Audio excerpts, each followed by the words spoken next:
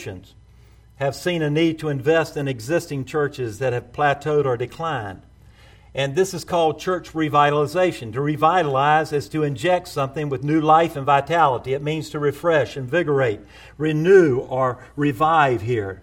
Not only are there some churches that need to be revitalized as a whole there, I believe that our lives need to be revitalized in our relationship with Jesus Christ here. Sometimes we grow cold and indifferent. We become apathetic. We sort of say, well, it's the same old thing. And yet we know the Christian life as we walk closely with Jesus is the exciting life. It's an exciting life. There are things that can happen every day as God uses us in ministry and as we renew our relationship with Him. I believe that obviously that is what we are to do. And the book of Haggai chronicles the fact that it was past time for the temple of the Lord to be rebuilt. And we studied last week, talked about the fact that God had obviously released them from bondage there in Babylon and said, go back to Jerusalem, rebuild the temple. But what did they do? They took and wound up building their own homes. They forgot about rebuilding the temple of the Lord. And God was not pleased with them. And I believe that there is a time right here where we are that we are obviously coming back. It is time to rebuild the house of the Lord. I'm not talking necessarily rebuilding the structure here in this church, but the body of Christ is the church of God. The body of Christ as we gather here. Yes, we're in this building, but somehow even in knowing that our bodies are temples of the Holy Spirit, that we need revitalization. And God was not pleased with the inactivity of His people here. And we see there were severe consequences. They were rebuked sternly by the Lord, and God called them to consider their ways. Think about what you're doing. He also informs them that if they would obey His word, then He would be pleased with them. I want to tell you, I'm excited to report that the people during this time obeyed the Lord. They listened to God. They considered their ways, and they listened. They began to do the work that they had neglected for so long. They started to rebuild the abandoned temple. And God's people went from saying, now is not the time, to saying, now is the time. Now, we'll show here today the parallelism there between what happened then and what's happening today. Because again, I believe we're on the edge of revival. And I'm going to share with you some thoughts about that. And actually, Kendra just said something that sparked to what we're hearing and what we're seeing and what I'm hearing and talking to different people and what God is doing in the earth today, the wonderful blessings of it is time. If you'll look in verse 6 through 15 of Haggai, about 3 books back from, if you'll turn to Matthew, turn back, I think 3 books there. And look at verse 6 of Haggai chapter 1. The Lord says, you've planted much but harvested little. You eat, but never have enough to be satisfied. You drink, but never have enough to become drunk. You put on clothes, but never have enough to get warm. The wage earner puts his wages into a bag with a hole in it. And the Lord of hosts says this, think carefully about your ways. Go up into the hills, bring down lumber, and build a house. Then I will be pleased with it and be glorified, says the Lord. You expected much, but then it amounted to little. And when you brought the harvest to your house, I ruined it. Why? This is the declaration of the Lord of hosts, because my house still lies in ruins, while each of you is busy with his own house. So on your account, the skies have withdrew the dew, and the land its crops. I have summoned a drought on the fields and the hills, on the grain, new wine, olive oil, and whatever the ground yields, on man and beast, and on all that your hands produce. And then Zerubbabel, son of Shealtiel, the high priest, Joshua, son of Jehozadak, and the entire remnant of the people obeyed the voice of the Lord, their God, and the words of the prophet Haggai, because the Lord, their God, had sent him. So the people feared the Lord. Haggai, the Lord's messenger, delivered the Lord's message to the people. I am with you. This is the Lord's declaration. And so the Lord stirred up the spirit of Zerubbabel, son of Shealtiel, governor of Judah, the spirit of the high priest Joshua, son of Jehozadak, and the spirit of all the remnant of the people. And they began to work on the house of the Yahweh of hosts, or the Lord of hosts, their God. And on the 24th day of the 6th month, in the 2nd year of King Darius, they began the work. They heard the word of the prophet, and they moved out. I believe prophets are speaking today. I believe people are hearing people speak today. Not the Old Testament prophets, but people that hear what God is saying. I believe that we have people like there in Isaiah 61 maybe, watchmen on the wall that are seeing the things that God is doing today. And He's given us a wake-up call to say, come back and revitalize your relationship with Jesus Christ. Come back and rebuild the house of the Lord. There's nothing I would like more for our assembly here than for revival to break out. Habakkuk said, O Lord, revive thy work. I want to tell you, God desires to revive us and the work in His people today.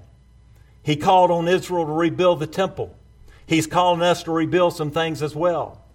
God would have His people to come to the realization that now is the time. We see our world in turmoil. We see hatred across the races like we've never seen before. Obviously, we've seen it there in the 60s and at other times, certainly. But that seems to be rekindling today, and God has called us to love one another. God has called us to tear down the walls that we know are dividing us, not only in the churches, but also across cultural and economic realms and the whole spectrum. He's calling us as the church to be a light in the darkness. And He's calling us to revitalize that relationship with Jesus Christ. You know, obviously, they say for alcoholics and addicts, the first step towards recovery is to admit that there's a problem. And likewise, in order for a Christian to overcome the apathy that consumes their life, they have to realize that there is a problem. And then what is the next step? The next step is to do something about it. If we're sitting here today and just saying, well, there isn't any problem, you must be talking to my neighbor over here, then obviously we know there's an issue there. More than likely. You know what happens when sometimes I hear a preacher speaking? The first thing I think of is, this is about everybody else. But if I'll stop for a moment and listen, and God puts His finger right on my heart and says, no, this is about you. And I'll go, Lord, I got a problem. The first step is saying we need Jesus. Amen. The first step in this nation is to repent and turn back to the Lord. The first step is, if my people are called by my name, He's talking to you and I, we'll humble ourselves and pray and turn from their wicked ways, seek His face. What does He say? He'll hear from heaven, won't He? But you've got to recognize that we've got a problem. You've got to recognize today that there are issues in this country. There are issues today in the body of Christ that we need to repent of. Because I believe we are that church at Laodicea where He says that you're lukewarm. I wish you were hot or cold. But He said, I'm going to spit you out of my mouth because you're lukewarm. You're somewhere in between. You become apathetic, and your relationship with me needs to be rebuilt and revitalized. And that's what I want to talk about today. The first thing here when we see what happened with the people is the procrastination of God's people. Procrastination means to delay or postpone something. One lady says this, procrastination is my sin. It brings me nothing but sorrow. I know that I should stop it. In fact, I will tomorrow. That's the way we are, isn't it? I procrastinate, and you know what happens when that happens? Then something doesn't get done that either my wife wants me to do, or else God wants me to do, or somebody else wants me to do. You procrastinate here. And I know some people who procrastinate about procrastinating. And when it came to the Lord's work, Israel was guilty of procrastination. And so we see here the task involved. The Jews had been delivered from captivity in Babylon. They were allowed by Cyrus to return to Israel. And when they arrived, there was much work to be done. But what did they do? They didn't work on the house of the Lord. They began to build their own houses there. Many of our inactive and idle brethren are not necessarily opposed to the Lord's work. In fact, many of them have every intention of one day dedicating themselves to serving the Lord and contributing to the furtherance of His kingdom, but they put off their service to their master while living their lives for themselves. What we're speaking of here is their priorities are all out of whack. Many people today wait and say, "Oh, I'll go to church when at Christmas time or Easter or any time like that. I'll do that." But yet they wait and they procrastinate. "Oh, I'll go someday, and I believe in God and all that, and all those religious folks over there, they're all a bunch of hypocrites anyway." That's what they say. And so they begin to rationalize. They begin to justify the fact of reason why they've abandoned the church. They've abandoned what God wants, and they don't grow in their relationship. They don't learn the Word of God. They don't study.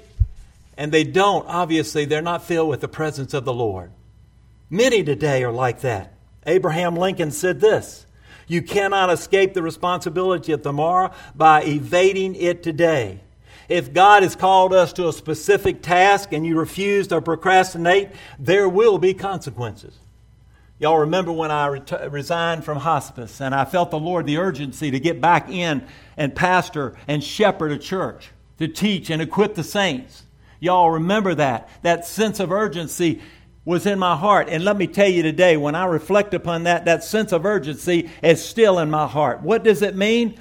I believe that time is short and we cannot no longer procrastinate and continue to put things off till tomorrow. We have to do it while the day is the day. We need to get out and do what God's called us to do, because there was the trouble involved. He says here, "You've sown much, you bring in little, you eat, but it's not enough. You drink, but you're not filled with the drink. You clothe yourselves and you're not warm, and you've earned wages, and yet the bag you put your wages in, there are holes in it." I heard again somebody say recently about that, and a friend of mine, and they prayed for their daughter, and their daughter called and said, "At my age," they said, "I know you and Mama always told us to tithe as children. You taught us how to tithe. I never did really believe that. And so, my finances have been in a mess and scrambles, just horrible." And they said, "We began to tithe, and everything came into place." Be obedient to the Lord.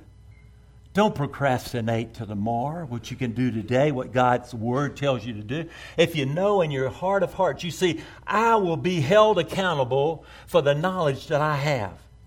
And that knowledge, if I've walked away from it, and that truth, I will be held accountable for that. And so will you. We are to follow the Lord and do what He says, because God confronts His people.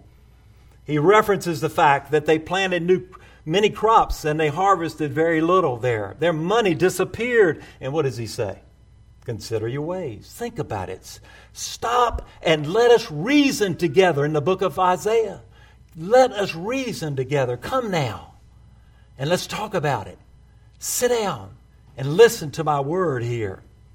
You see, when you procrastinate concerning your responsibilities for the Lord, there'll be a steep price to pay.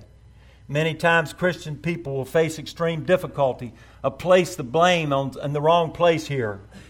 Trouble comes and they say, "Boy, the devil sure is after me today." And yet it's God who's chasing them. You see, God will discipline us. We know that in Hebrews chapter 12. He says He will. And so often we say, "Well, the devil did this and that." No, God may Himself be discipline you and me because we're not obedient to His Word. Because He wants us to be corrected, just like we correct our children today. He knows what's best here. And I believe we're being disciplined by God here in this country, to be honest with you. The debt of $19 trillion plus, the way people responding to candidates even now, it's almost like they're worshiping the people, just like we've seen in the past. They're beginning to put their trust in people and not in God. Only a movement of God's Spirit can change their hearts and bring them back to true worship of the King of Kings and the Lord of Lords. And if He punished Israel, then He'll do the same to us. The goal of the Father is to get us to realize that we're not doing what He's called us to do. And perhaps God has given us a wake-up call in our lives individually here, because maybe something that God's told you to do in the past and you haven't stepped out in faith. You haven't risked for Him. you haven't stepped out in faith there, I want to tell you, I encourage you to step out immediately and don't procrastinate any longer. The second thing here is the third thing, the prescription for God's people. In verses 8 and 9, when you have a problem concerning your physical health, you go to the doctor, he identifies the problem, and then many times he'll give a prescription for it, won't he, to take care of it and cure it there. And God identified what was going on there. And so we are to hear God's warning. When we see everything around us falling apart, we need to repent. And we need to turn back and consider our ways. Because God warned Israel about the trouble that they were facing and what was to come if they failed to repent. And he says he blew it all away. Even the things that they did produce, he blew it away. He took away their wages. And we are so stuck on our money, although I know money is needed today. Money has become an idol, and we love that money. We are to trust our Lord. God will provide for us if we put our faith and trust in Jesus. He will take care of us. If He can't, then who will? You can't take care of yourself. We've proven that because we've worked hard. And we see we have little to show for it because we've wandered away from the priorities, just like the people here that Agai is prophesying to. There are many people today who ignore God when things are going good. But when trouble comes and tragedy strikes, He is the one that they run to. There are three main areas in life that people regularly put their trust in. And that, number one, is their professions, their possessions and people. People choose a career. They say, oh, I only have one day to rest and I need to stay home on Sunday. I don't want to go to church. You really want me tired out? Then I can't do it. Why? Because I have my profession. I want my day off. I want to go to Kemah. I want to ride out into the bay in my big yacht. Okay? Anybody here got a yacht? Don't raise your hand. But if you do, tell me at the door because I want to get on it one day. Okay? I want to go out in the bay with you. Not on Sunday. But we got our priorities out of place here. And I believe that God is saying He's going to remove those things. He's going to discipline us if we don't get our priorities right.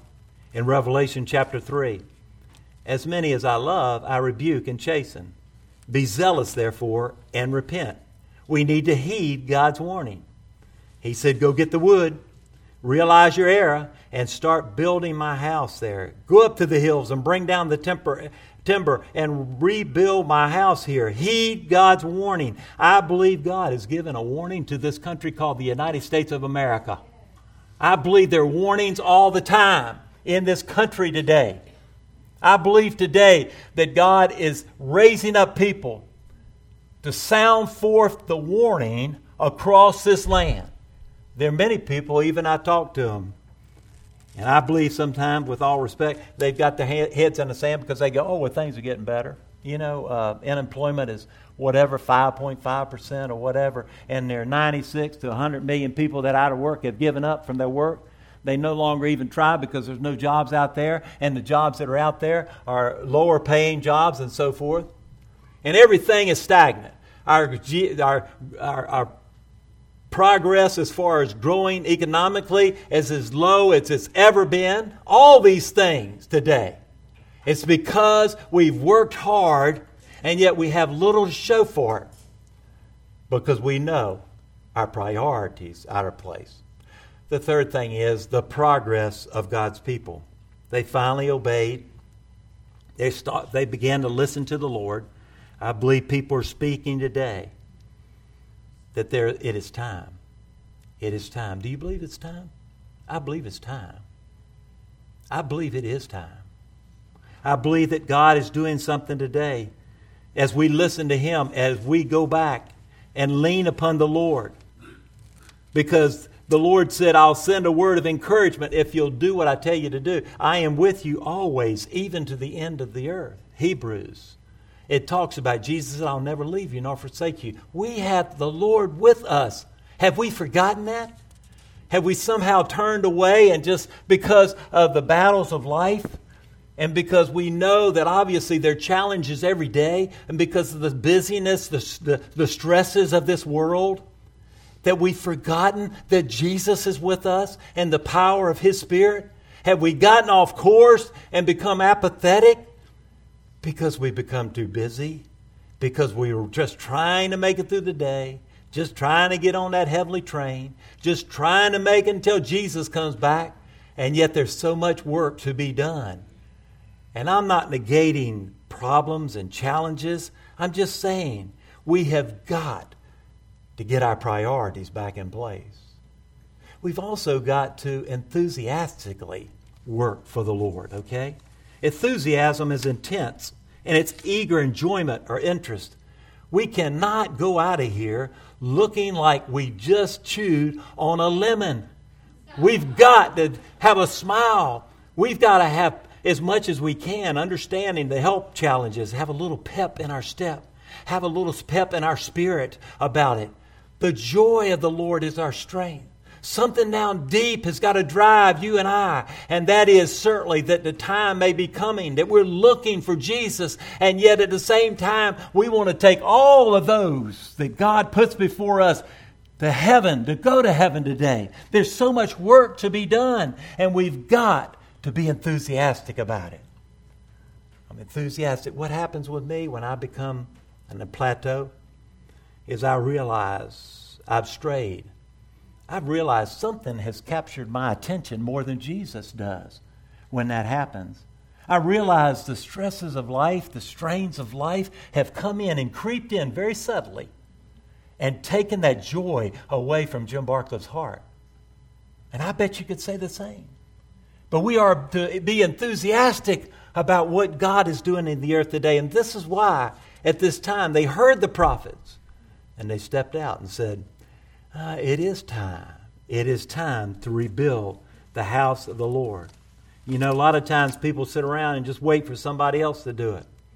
And once God got His people's attention, the leader stood up and began to lead. And a strange thing happened. Others began to follow. Then something amazingly happened. Work was accomplished, progress was made, and the Lord was pleased.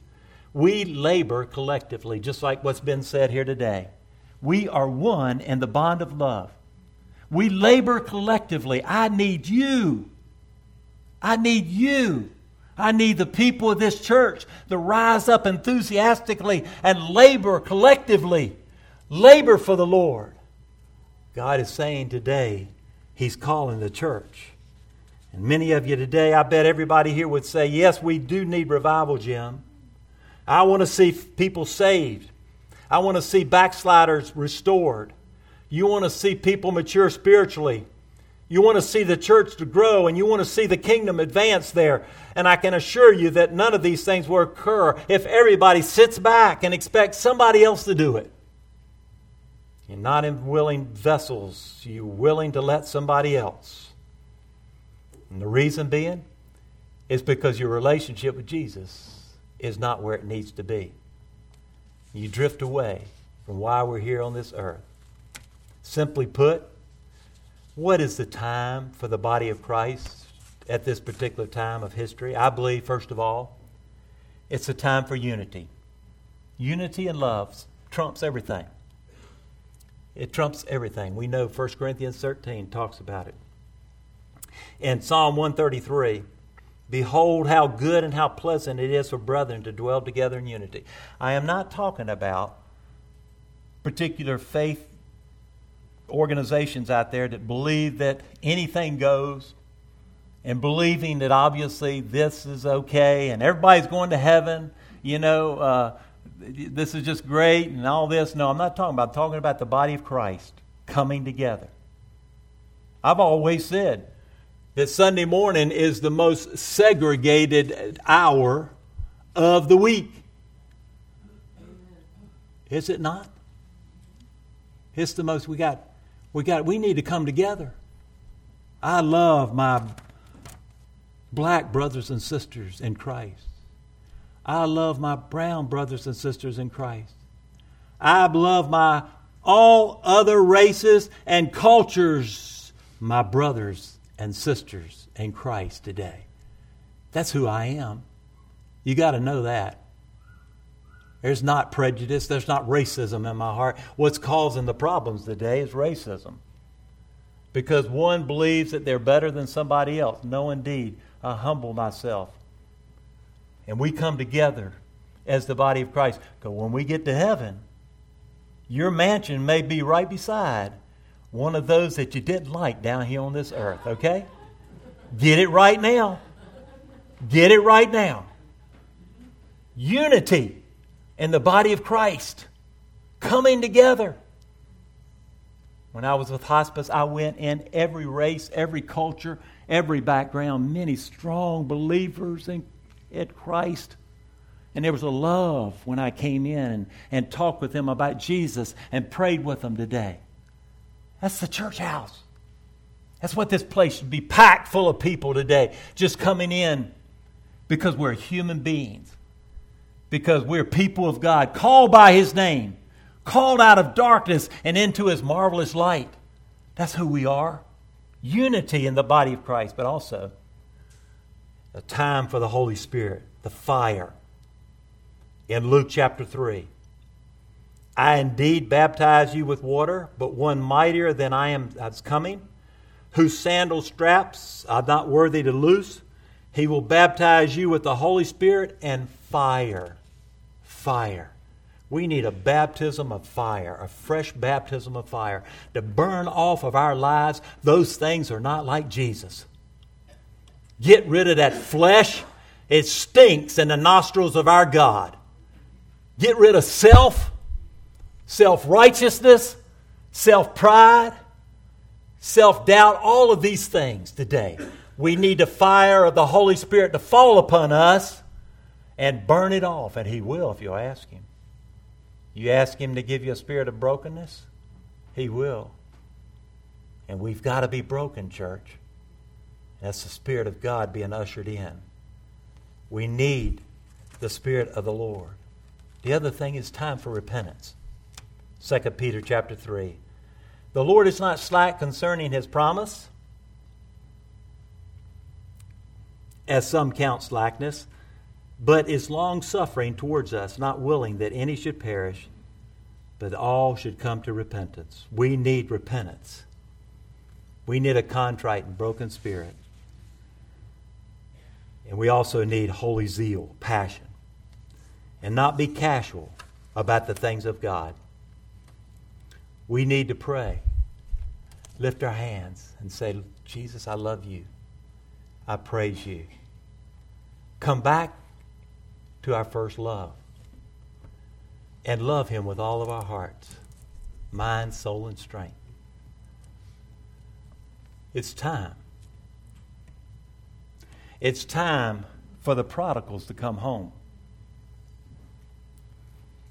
It's time for those who have left the family, who are not in the church any longer, to come back home. It's time.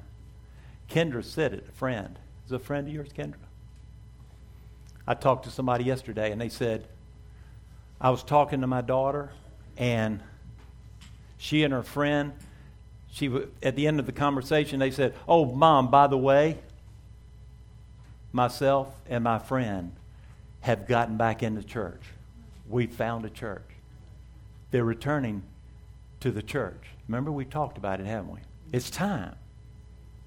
Those prodigals that are away, those who've walked away from the things of God, it's time for them to come back home. It's time to lay your burdens down, because revival is beginning to be sparked in the hearts of God's people. He begins in the church today. It's time. Amen. Amen. It's time, isn't it? I want to see the prodigals come back home. I want to see the children come back home. That's my heart. And I'm going to pray that way, and I'm going to preach that way until God Almighty calls me home. I want to see the walls broken down to where the church comes together as the body of Christ. Because I believe it's time. I have a heart that I want to see people that have been out there that are hurting, that need the Lord and need His healing touch to come back home. And that's what we're seeing. And I'm hearing. As watchmen on the wall, we're listening and we're seeing these things happen today. That's my one desire. And that is to love the Lord my God with all my heart, with all my soul, with all my strength. And to love my neighbor as myself. And I have a passion for souls. And I know this church does also. Because it's time. It's time that they come back home. Let's pray together. Father, we thank you for your word, your truth. We believe it's time. It's time for us to come together in unity, in the power of the Spirit of God, the zealousness for your house. As we pray and as we remain steadfast as your children, to see the church, the body of Christ, the bride, prepared for the groom. We ask you by your Spirit this day that you get us ready and give us a heart for souls. And dear God, that the children will come back home. The prodigals will return to the Father. We're asking you to do that in our time, Lord. All over the nations, all over the city, all over this world, we ask you, Father, that you would do this. In Jesus' name, amen.